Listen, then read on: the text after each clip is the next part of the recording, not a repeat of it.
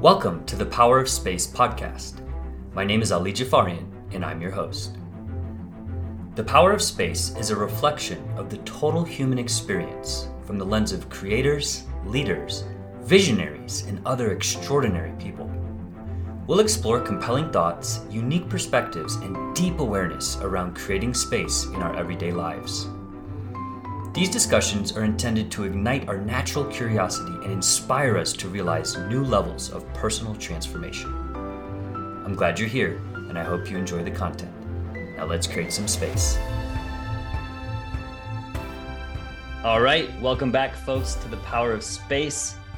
I am here with Mr. Mike Brown, a fellow Coloradoan, a man that just makes me smile. I just had the beautiful experience with him, Brave Coach Ireland, last month. And this is how we sort of came to know each other. And Mike, you are someone in my life that shows up very authentically.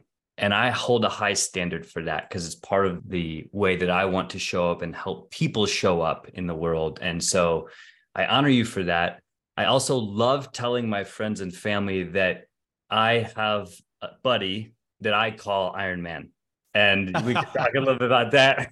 I figured it would give you at least a chuckle, but from the way that you've designed your environment, which I want to talk about, from the way that you show up, from the Halloween photo you showed me, like you are my Iron Man, if nothing else. So thank you for being that. Thank you for being here. How would you like to introduce yourself? I don't know if I can do a better job than that. That's hands down the best podcast introduction I've ever had the pleasure of hearing about myself. So I do love kind of the Tony Stark through thread. I used to fly jets in the Navy. After I got out in 2012, I founded and subsequently sold an oil and gas investment firm. I sold that in 2019. Prior to selling, I started angel investing and mentoring. And then when I sold, I decided to make business coaching my full-time gig. And so I've coached and mentored dozens of entrepreneurs at this point and found deep joy in that. And since have invested in a few more things, bought and sold an e-commerce company. But now I am back to coaching full-time. And the area that I focus on is wealth, and specifically helping people understand their relationship to money. So if you had to describe me in one sentence, that's what I do now. Yes, Unbreakable Wealth, correct? Yeah, correct. That's the name of the retreat and the brand that I am building. Let's get into that then. So that is a strong word to me, unbreakable. What does it mean to you? The selection of that word was very intentional because when I think about wealth, it really comes back to how am I sleeping at night? I believe that our wealth should serve us. And ultimately, there's only one non-renewable resource, and that is time. Everything else we can go out and create more of, including money. So ultimately, my money should serve as a tool for how I spend my time. Mm-hmm. And, in my journey, you can tell I've invested a lot. I've had a lot of success. I've also had a lot of failures. And I was on this train of kind of being rich and broke over and over and over. And we can dive into that further. But when I think about unbreakable, it means that I can go to bed at night and I am protected from all angles. That no matter what happens in the stock market, in the economy, whatever, or even if something happens to me, my family and my legacy are completely protected. And that to me is ultimate freedom. Yeah, that lands, dude. That lands immensely in valuing our time as like the ultimate measurement of freedom, of stability, even as you say, like unbreakable. That's so big to me. I have another friend that we had a little bit of discussion around this, and I just think it's cool to emphasize for people that there can be an endless pursuit of financial wealth, whereas like the people that I really look up to are in complete ownership of their time. So in some way, they have a different relationship with money than people I've seen who perhaps have a ton of financial success, but have no time.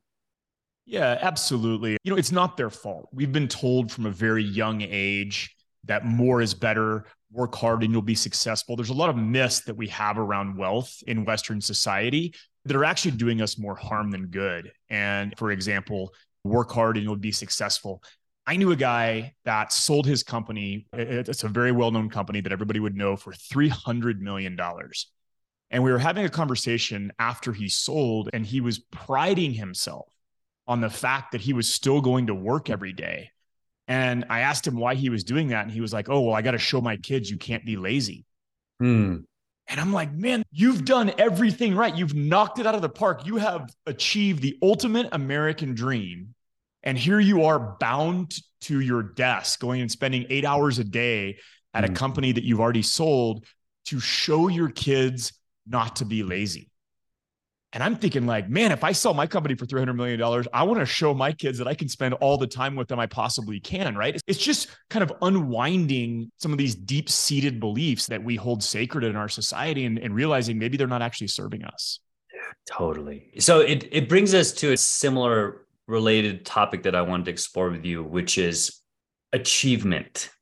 In my time being with you, as I see you smile, I know that you hold space for achievement, as do I. And it's been something that I've wrestled and danced with and played with. I'm using all different types of adjectives intentionally for several years now. In other words, my relationship with achievement now is very different than it was 5 years ago, 10 years ago, 15 years ago. And some of what you were sharing has this undercurrent of like, we have this conditioning, the work hard, play hard, and I've unpacked some of that with how it's been passed down and how I observed it in childhood. But I'm very curious about your relationship with that. And maybe that lends into a bit about your story, which is fascinating, at least the part that I know so far. Yeah, thank you. This is definitely a topic that has been very present in my life for a long time. And as you alluded to, my relationship with what that means to me has certainly changed and evolved over the years. I definitely think it's worth talking about because, again, we are kind of conditioned with these societal stories that a lot of us never even have the opportunity or the space to question. And all of a sudden we wake up in 30, 40, 50 years and realize that a lot of our choices were never even our own in the first place. And so that's kind of what I'm exploring around this. So for me, I have to tell part of my story to give context, which is I grew up in Midland, Texas, which becomes important later, which is the oil and gas capital of the US. I was the oldest of 5, and my mom was a really competitive lady, and my siblings and I were very competitive. And I love to tell people that it's not the trauma Olympics. Everyone's like, oh, well, my childhood was great. Nothing was wrong with it. Hey, my childhood was great too. And if you're going to have something imprinted on a young, impressionable mind, it's this work hard and be successful, go out and achieve. And my mom did all of that. And I'm super grateful to her for teaching me those things. But as a child, I kind of developed this idea that achievement equals love, meaning the more that I do well in school, the more I do well in athletics, the more external accolades that I garner, that creates worth. And that served me really, really well throughout my childhood, throughout my 20s. I went on to go to the Naval Academy, which is a really prestigious school. After that, I flew jets for the Navy, and all of those things kind of contributed to this. But eventually I get to a place where now I've done everything that I'm supposed to do. I was in combat. I started and sold a company. I've got the house and the cars. I've done all the things that society tells us to do. And yet this hole that I've been trying to fill is still there and something is missing. So now I have to start questioning, wait a minute, if I've done all the things that society tell me I was supposed to do, is the answer, okay, I made $1 million. That was supposed to fill this giant hole. Maybe it's 10 million, maybe it's 100 million, or maybe that's probably not going to help. Maybe there's something else out there rather than hitting these goalposts and these wickets that are supposed to make us whole. Maybe there's other work that I have to do. And that's when I started questioning where these things came from. The inner work. Yeah, absolutely. It's a process. And so after that, I basically went deep down the rabbit hole of coaching and therapy and psychedelics, Buddhism. I read voraciously. I learned as much as I could about how to unwind this. And as we do, I swung in the opposite direction for a long time. Mhm. And this is something I'm just coming to grips with now, is that I was like, oh, wait a minute. If the answer to I'm not enough, so I'll go out and achieve things, if that's a false God, then I'll work on myself. I'll learn to be so enough that I never need to achieve anything again. But again, as that pendulum swings, now for a long time, that was keeping me in a place of inaction. And so just recently, I've come back to center and said, hey, I realize that going out and building something or achieving things isn't going to make me a whole person. I'm already whole, and I'm good with that. And I can still want to and desire achievement and success. And that doesn't actually make me less than, it actually makes me more integrated and complete. So I can do both. Both can be true at the same time. And that's really what I'm, kind of coming to terms with and working on right now. That's cool. So holding space for both the achievement oriented, the driven piece that does light you up in ways, and then the whole I can rest, I can be lazy. Fuck it. Who cares if that's what people call it? I'm going to be lazy, ride my mountain bike, right? That's some of the stuff you share with me, which is real. And being able to balance these is so important because I can empathize with this in a similar journey, almost wildly similar, that at one point it was such hard conditioning and I didn't even realize what was happening. And then I got to a place where I was like, fuck this. I don't even want to deal with this. I'm just going to sit around and do whatever I want. I used to wear that badge. I do whatever I want. And I still value the freedom, but saying that had its own like anti-achievement, which wasn't always helpful. Absolutely. As we learn and grow, things that serve us really well also eventually become limitations. And so we always have to be vigilant for, hey, if I create this shift, if I create this new belief, at what point does it stop serving me or become a limitation? And so just always being curious about that, I think, is how we continue to evolve and continue to grow. And look, there is a space where I get to be really easy and gentle on myself for the guy that didn't want to do anything and was kind of retired for like 5 years. I did very little. And now I realize that a person outside looking in might be like, whoa, but you were buying companies and investing. You were doing a lot, but it didn't feel like a lot to me. Like I was spending my time exactly as I wanted to, like you said, riding my mountain bike, being very present with my children. And I am deeply grateful for that time in my life. Mm-hmm. And now, by the way, I'm still doing those things, but I am more aligned with a real mission, which is helping people understand the relationship between time and freedom and money. And I think I bring a lot of value to that conversation. And I want to share that with the world because ultimately that's how we heal ourselves, right? If we share our own story and we share the things we've learned, even if I'm only 2 days ahead of you on the path, there's things that you can learn and vice versa, right? That's the beautiful thing about this journey that we call life, is that we can all help each other. And there's something really beautiful in sharing our experiences in order to save other people pain, because that's exactly what we're trying to do ultimately. Right. Dude, totally. So one other thing that I want to acknowledge to kind of wrap this big thought is, knowing what you know now, how would you describe how you cultivate self-worth? Because you mentioned that, and that's big. Like when we come down to it, a lot of these decisions, these behaviors are driven by true self-worth. So have you kind of put a finger on, this is the way that I cultivate it? Man, that's kind of the ultimate question, right? So thanks for the softball. I think if I had that figured out, I'd be selling a lot of books somewhere, but it's completely a journey. And the way I think about it now is not the same way that I thought about it, 5 or 6 years ago. But this is my own journey. The first question that actually really helped me start unwinding this whole idea of self-worth is, who am I without my company? Or even more specifically, who am I without my achievements? Mm-hmm. And as I started to peel back that onion and go deeper and deeper there, I actually found out that I liked who I was outside of those things, but not a lot of people knew that person. Yeah, right. Right. I was using all of these achievements and all of the success and all of these things to kind of build a persona that looked a certain way to the world that I thought people would like. But under all of that, there was a person in there that I really liked. And that maybe if I showed that to other people, they would really like too. And it turns out that's what happened. That's exactly what happened. So as I started to strip away some of the things that I thought other people cared about and to cultivate genuine connection and talk about the things that I actually wanted to talk about, like philosophy, like politics, like spirituality, things that you're supposed to hide away, like finance, right? Things that you're not supposed to talk about in polite society. I realized like, oh man, like I have really cool insights here. Other people, I can learn from their insights. And like, these are the things I like engaging in. And that's really who I am, not all of this external success and things that I've cultivated and put out to the world. Yeah, man, I feel that. I feel how real that was for you. So thank you for being vulnerable. I also have felt that in your presence. When I'm with you, just to reflect back the time I've had with you, my internal narrative is like, Mike is saying exactly what he wants to say and not holding back.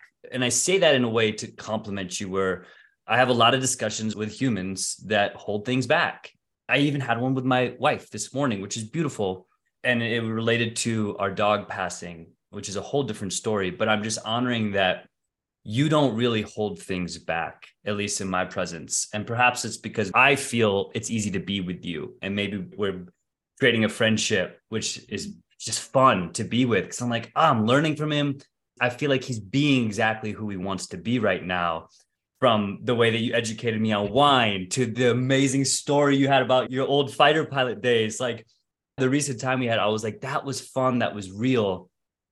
And I love that you're willing to explore that, because most people aren't. That's where the fear drops in. That's where the self-worth, self-sabotage drops in, at least from my experience, is people like, oh shit, how do I need to be for these people to like me? And now you're just doing a dance, you're doing a performance, which is exhausting for me. Exhausting, man. That's such a great word to describe it. And I didn't know how exhausted I was back in those days. I had no idea, because that's just, again, that's how we're conditioned to come up, is put on this external facade for everyone to see so that nobody can see the cracks. Nobody can see the mess, right? And there is a lot of societal pressure to make sure that people don't see the mess or see the cracks. And it turns out we're all just weird, messy humans. Right. And it doesn't matter how successful someone looks on the outside. Like there is definitely something happening to them where they feel completely out of control, and they're doing everything they can not to share that with the world. And, I had a lot of things kind of come crashing down at the same time. I sold my company and had to completely reshape my identity. I went through a divorce that was incredibly painful and reshaped how I think about family. I then bought another company that was losing money and got in a messy financial situation, a very tight financial situation based on that. Kind of as these things are happening over a couple of years, I start to realize like, man, I can share that part of myself with the world. I don't have to hide that away. And what's beautiful about that is it gives other people permission to share too. Yes. The first time I shared my financial story, I gave a talk at Baby Bathwater in Croatia, and it was amazing. I was just raw and vulnerable and opened up about, how difficult it had been for me since I sold my company. And like 25 people lined up afterward, and they were like, oh my God, me too. Like, you wouldn't believe the financial stress I'm under, and no one knows because I present this facade to the outside. And man, if I can just help people open up about that stress and realize that it's okay to share. And by the way, we're all in this together. And almost every entrepreneur I know is actually broke and scared somewhere behind the scenes. If I can help that conversation come into the light, that is what I'm here to do. Yeah, that's real. Yep. That is so real. So one of the things I extracted from that, Mike, as you were sharing, is resiliency. Clearly, you've learned so much from failures and achievement, but this word resiliency just popped into my brain, and you strike me as someone who's very resilient. Does that mean anything to you, or is that just like part of this whole learning from failures? It's a really interesting word. And again, I think my definition and relationship with that word has changed over time. I mean, that's something that's deeply ingrained into us in the military, right? Like in military training, we learn resilience because ultimately when your life is on the line and the mission is on the line, you can't fail. Failure is not an option. So you have to learn how to adapt and overcome and build that deep well of resilience in order to accomplish the mission. And so as I get out of the Navy and I'm applying that in the business world and in my personal life, like, yes, that is very real for me. But the difference is that actually, business and relationships are not combat. And there is room for failure. And we get to grow and learn and evolve based on that. And so the me of 5, 6, 7, 8 years ago, there's a certain arrogance to someone who's never truly failed. Mm-hmm. And now that I've kind of gone through this mess and I've come back stronger and I've thought deeply and I felt the emotion of what failure actually feels like, there is a new humility that gets to arise that just isn't possible with someone that's never failed at anything. I'm deeply grateful for all of those situations because ultimately I come back better. I lost $1 million on this e-commerce company that I bought. And it was extremely painful going through that. I lost my freedom of time. I lost a lot of sense of who I thought I was. And yet, as I come out the other side of that, I am so grateful for that experience because it taught me so much more than a lot of my successes, right? But, at the same time, you can't rush that gratitude. And I think that's a thing that we tend to do is when we're in a really bad situation, we go, oh, yeah. But I'm grateful for this situation because I'm learning so much. And like, I was not grateful for that during, right, while I'm going through it. Yeah. Right. And we tend to intellectually know that that's the right answer, is to find gratitude in our hardship. But I had to feel the pain. I had to feel the anger. I had to feel the disappointment. I had to feel the sense of loss. And then on the backside, now, as I'm healing from that and I'm growing and I'm learning, I can go, okay, yeah, now I'm grateful for that situation. But you can't rush that gratitude. I love that. That is so important. Because when you're in it, and it has the different emotions, the sensations, the learning, which might not be evident. In fact, I like how you use several times the word pain, like it's painful.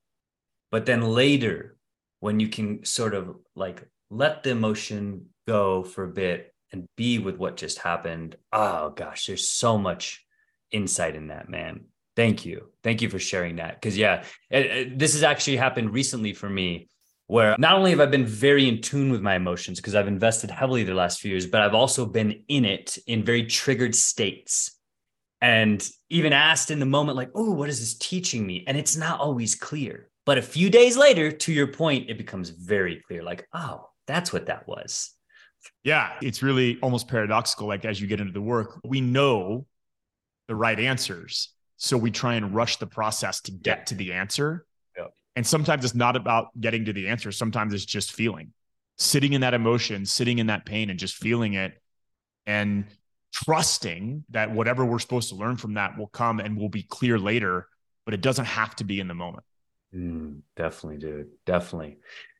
So something else that I want to pull into this, because you mentioned a couple of times, is your experience in the Navy as a fighter pilot, correct? I was actually a weapons systems officer, which is a fancy way of saying I was Goose, not Mav. So what I was just going to tee up before giving you some space here is that while we were hanging out in Ireland and you're sharing these incredible stories, I was like, I don't actually know that much about what a fighter pilot does. And then on my way home, I watched the newer Top Gun and I was like, oh shit, this is fascinating. And so for others who may not be as educated like myself on like not only what a fighter pilot does, because you also shared some beautiful things in discussion around sort of your limits for, I would say, adventure, thrill, and then seeing how that has risen. And you kind of have this higher ceiling than most people, at least I would argue that. And so I would love to hear a little bit about what does it require to be a fighter pilot? Because it is not a simple thing now that I understand it better, or not an easy thing, I would say. And then also just things that it taught you that you may have not shared here as has been part of your journey. I am so grateful for the experience of being in the fighter squadron and kind of being at the highest levels of aviation in that space. And I always like to say that, I wouldn't trade my experience for any amount of money, and you could not give me any amount of money to be in the Navy now. Nice. So it's been an amazing journey. I think it's an incredible way to spend your 20s. The fighter squadron, I think, is a really unique environment that not many people will ever get to fully appreciate or understand. But, in a lot of places in our society, we say we want excellence, but then when someone starts to go on that path, their peers actually start to tear them down. And when I got to the fighter squadron, so first of all, yes, it's very difficult. Only a small amount of people that go into aviation within our military actually get into the jet pipeline. And so even getting there in the first place is fairly difficult, and you have to do really well in flight school. And then the training before you ever get to your squadron is also very difficult and requires a lot of dedication. But once I stepped foot in the fighter squadron, I realized this is a place for maybe the first time in my life that I can truly thrive. I can truly be myself, and they are asking me to live up to my highest potential. And not only am I not going to be denigrated for that, I'm going to be celebrated for that. And we are all going to push each other to be the absolute best that we can be. And I think it's really, really unique. Again, we say we want that in our society, but that's not actually what most people want. Right. They want to see you fail. They don't want to see you be at your absolute best. And so finding that environment was, I think, a really great experience for me. And then, taking it to the next level, strapping on an F-18 and banging off the front end of an aircraft carrier, I think is one of the coolest experiences a human can have. Right. And I certainly miss the opportunity to do that.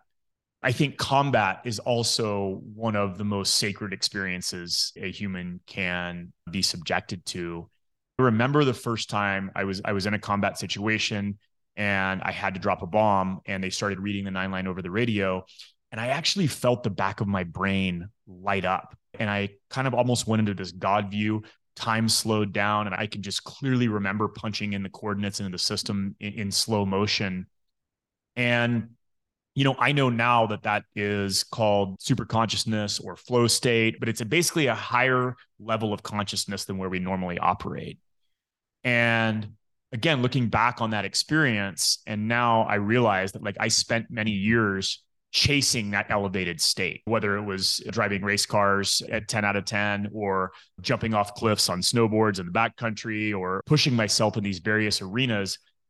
Now that I've had time to reflect and look at why I was pushing myself so far, I think it was to try and find that elevated state again. And there's just something I think unique about the combat experience of, hey, I'm trying to do my job, and the guy on the ground is also equally as trained, and he's just trying to go home to his family the same way that I'm trying to go home to mine.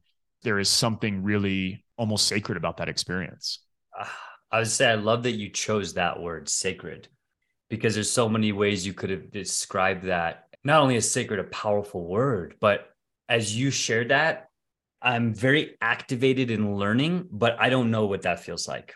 As you say, in combat, I don't know what that feels like. It's just not something that I feel like I've experienced to be like, oh yeah, dude, I get that. So that is powerful. Thank you for sharing that. And the last thing that piques my curiosity on this topic is that, do you think you're still in pursuit of that highly activated state? And if so, where does it end? I want to answer that, but first I want to touch back on the last point, which is that word sacred. I'm not even sure if I've ever used that before, but as I think about it, what that is an honoring of all of the individuals involved. Because, what happens when we go to wars is it's these massive entities, it's governments, right, clashing up against each other. And ultimately, when I think down to the individual level, like I said, that guy's just trying to go home to his family and he's fighting for what he believes in versus me.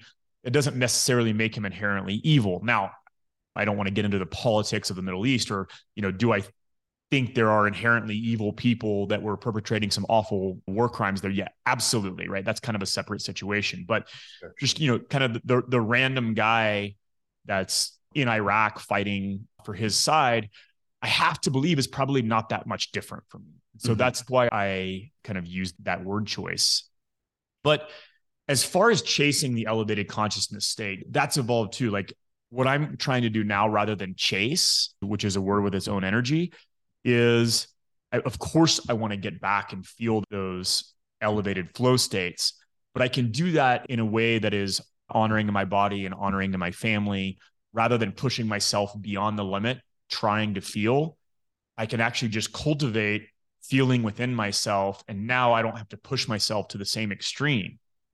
And so I still love snowboarding and surfing and driving race cars, but I'm not doing it with the same amount of recklessness or pushing the envelope. I can actually recognize what I'm doing here and keep a better handle on what is safe versus unsafe, what's pushing the envelope versus not, and still recognize that, hey, I'm probably not going to hit this elevated like state the same way I did in combat. And that's actually okay. And I found other tools other than just adrenaline sports. Meditation and psychedelics can both be a reliable way to hit some of those similar states. And so those have been really important in helping me to integrate those experiences as well. So I've got a lot of tools in the toolbox. I think that once you've kind of tasted that type of consciousness, I think that we all have a desire to try and get back there. And I think it causes a lot of problems for veterans in our society. Again, not trying to dishonor what real PTSD is. I think a lot of people do have post-traumatic stress, but I think what a lot of that is lumped in with post-traumatic stress is actually just trying to chase these elevated combat states, right? And it's not exactly the same thing. And we don't really address that or talk about those flow states and really how addicting they can be if we're not aware of the path that we're going down. That's real. Yes. That is real, man. Thank you for that.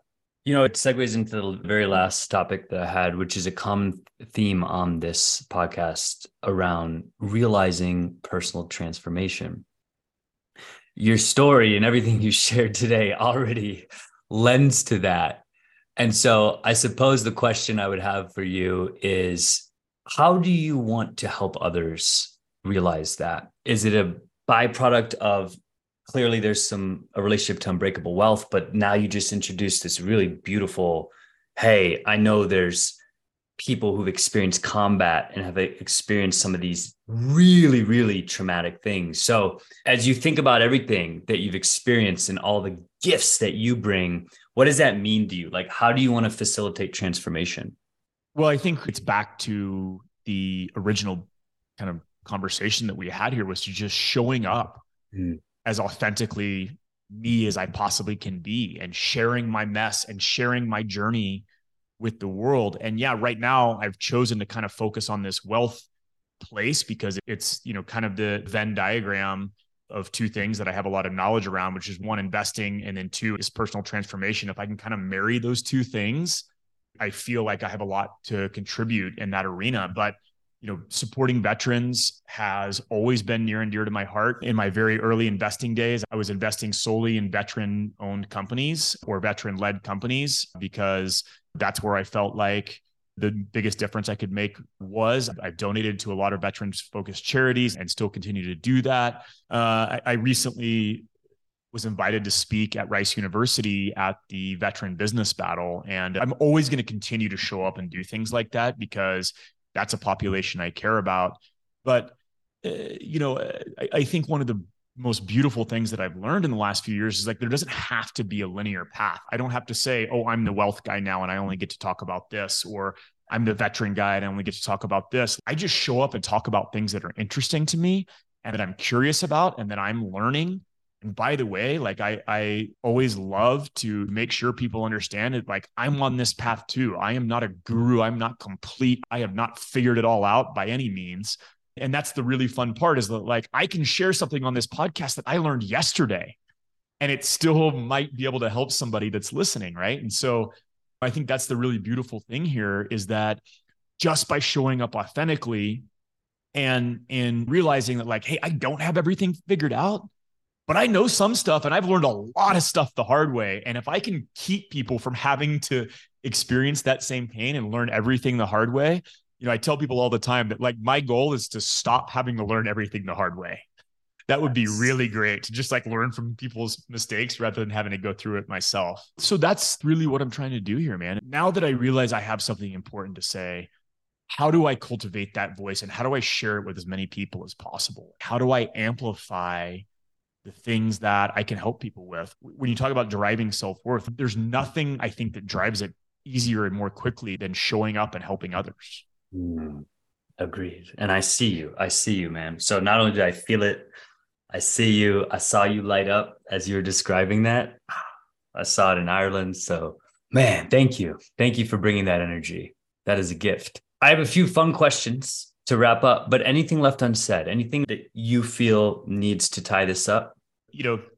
I always love these conversations because they don't go exactly how I think they're going to go. And I think there's something beautiful in that. I'm a fan of your podcast. I love the way you lead the conversation, and I love the way that you ask really thoughtful and different questions than a lot of other people do. And so I think we'll just put a pin in it and leave it there, because I think what emerged was really cool and not stuff that, are on my standard talking points. So thank you for leading and fostering a really cool conversation. Dude, thank you. I appreciate that. I received that. And I will say that being with you is easy for me because you stimulate me, you make me laugh. And those two things I really value in being with other humans. It's like, is there a little stimulation, but is there a presence to just laugh and smile? So keep showing up like this, at least from my perspective. Will do.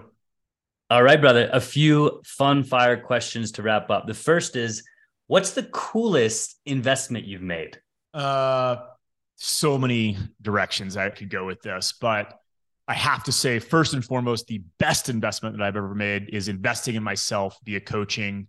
And, our mutual friend and mentor, Philip McKernan, Elliot Rowe, there's a lot of people that have helped me along the path. So that's the best investment I've ever made. But the coolest investment, hands down, is this amazing house that I'm sitting in.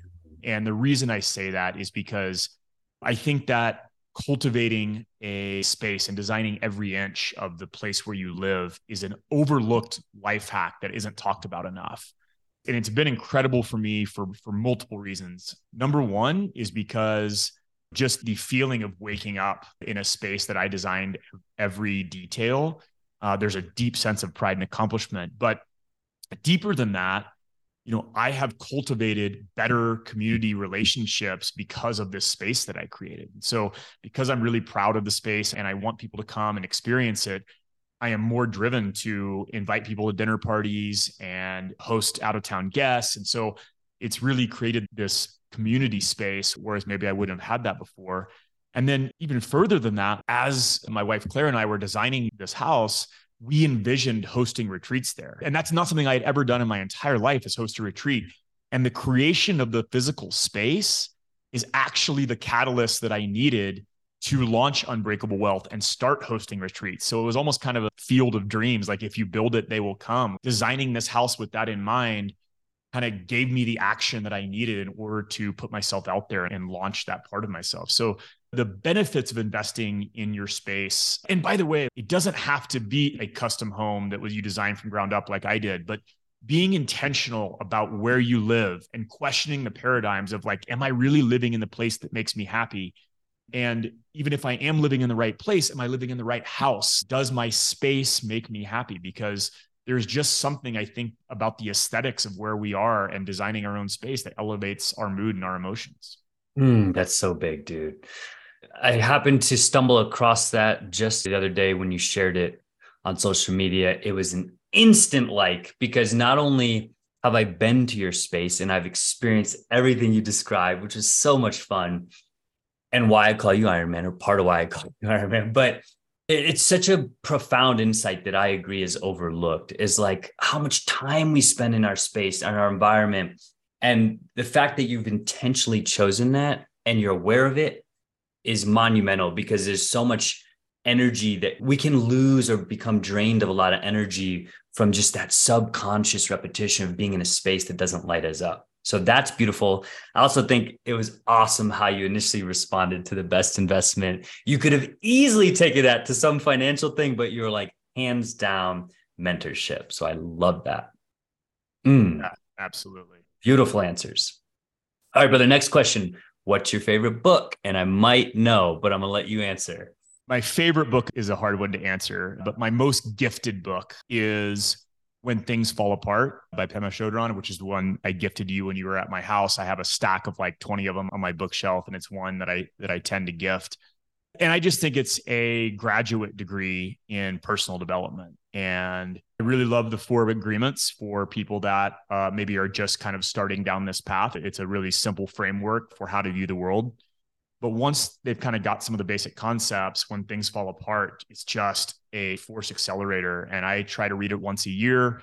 And every time I read it, I'm reminded of something that's like, oh man, like I've really gotten away from these concepts. And anytime I find a place of tension or suffering in my life, it almost has a roadmap for me to be like, oh, I see how I'm causing that for myself. I see how my attachment is causing that pain or that tension.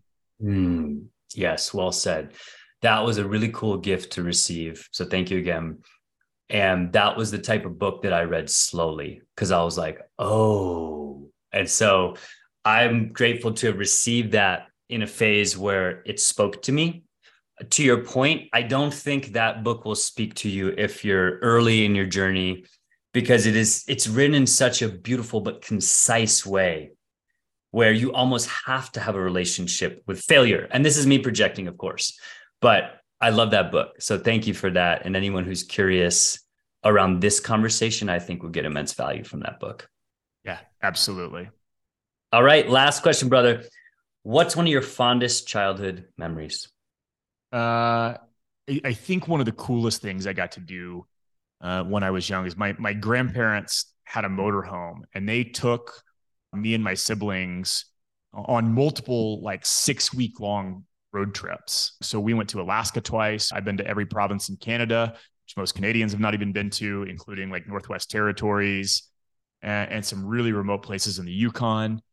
And one memory really specifically sticks out. This, I think, highlights the achievement equals love. But we were fishing in Northwest Territories, and my uncles were on the trip at this point. And there was one day where I caught 11 northern pike, and they're all, northern pike is a really big fish, Mm-hmm. and nobody else was having any luck. And I remember kind of how frustrated my uncles were getting. I mean, I'm like 10 at this time, and I'm just reeling them in. And so I think that probably says a lot about the early part of this conversation, but it was just such a cool day. And now, looking back, I think I realize, that wasn't a lake next to my house. There was a lot that had to happen for me to get there and be in that situation. And I'm just deeply grateful for creating that opportunity for us when we were young, because I saw a lot of things that a lot of other kids haven't. That is cool, man. That's special. I can see you fishing at 10 years old. And you also sparked a little nostalgia where I had a similar thing happen when I was probably about the same, right around 10, fishing here in Colorado with my grandpa and my dad and my brother. And this was when we were living in St. Louis. So it's funny how this is quite serendipitous that you shared that. And same thing, dude. We were just reeling in the trout, and my grandfather, who wasn't a man of much emotion, very quiet, stoic man, but I could just sense. I was like, Dad, why is Grandpa angry? It's like his grandkids are just reeling in these trout, and he's over there supposed to be the expert fisherman. So, thank you for that nostalgia, man. It's a beautiful memory. All right, brother. This has been a pleasure. It's been a gift. It's been a treat. I'll be excited to share this convo. And I'm excited for future experiences with you. So thank you one final time for being here and creating space for this, Mike. Man, thank you so much for having me. Like I said, I really appreciate how you shape and lead conversations and the curiosity, the genuine curiosity that you bring. I don't think there are enough curious people in this world. So I thank you for the way you show up. Thank you, brother.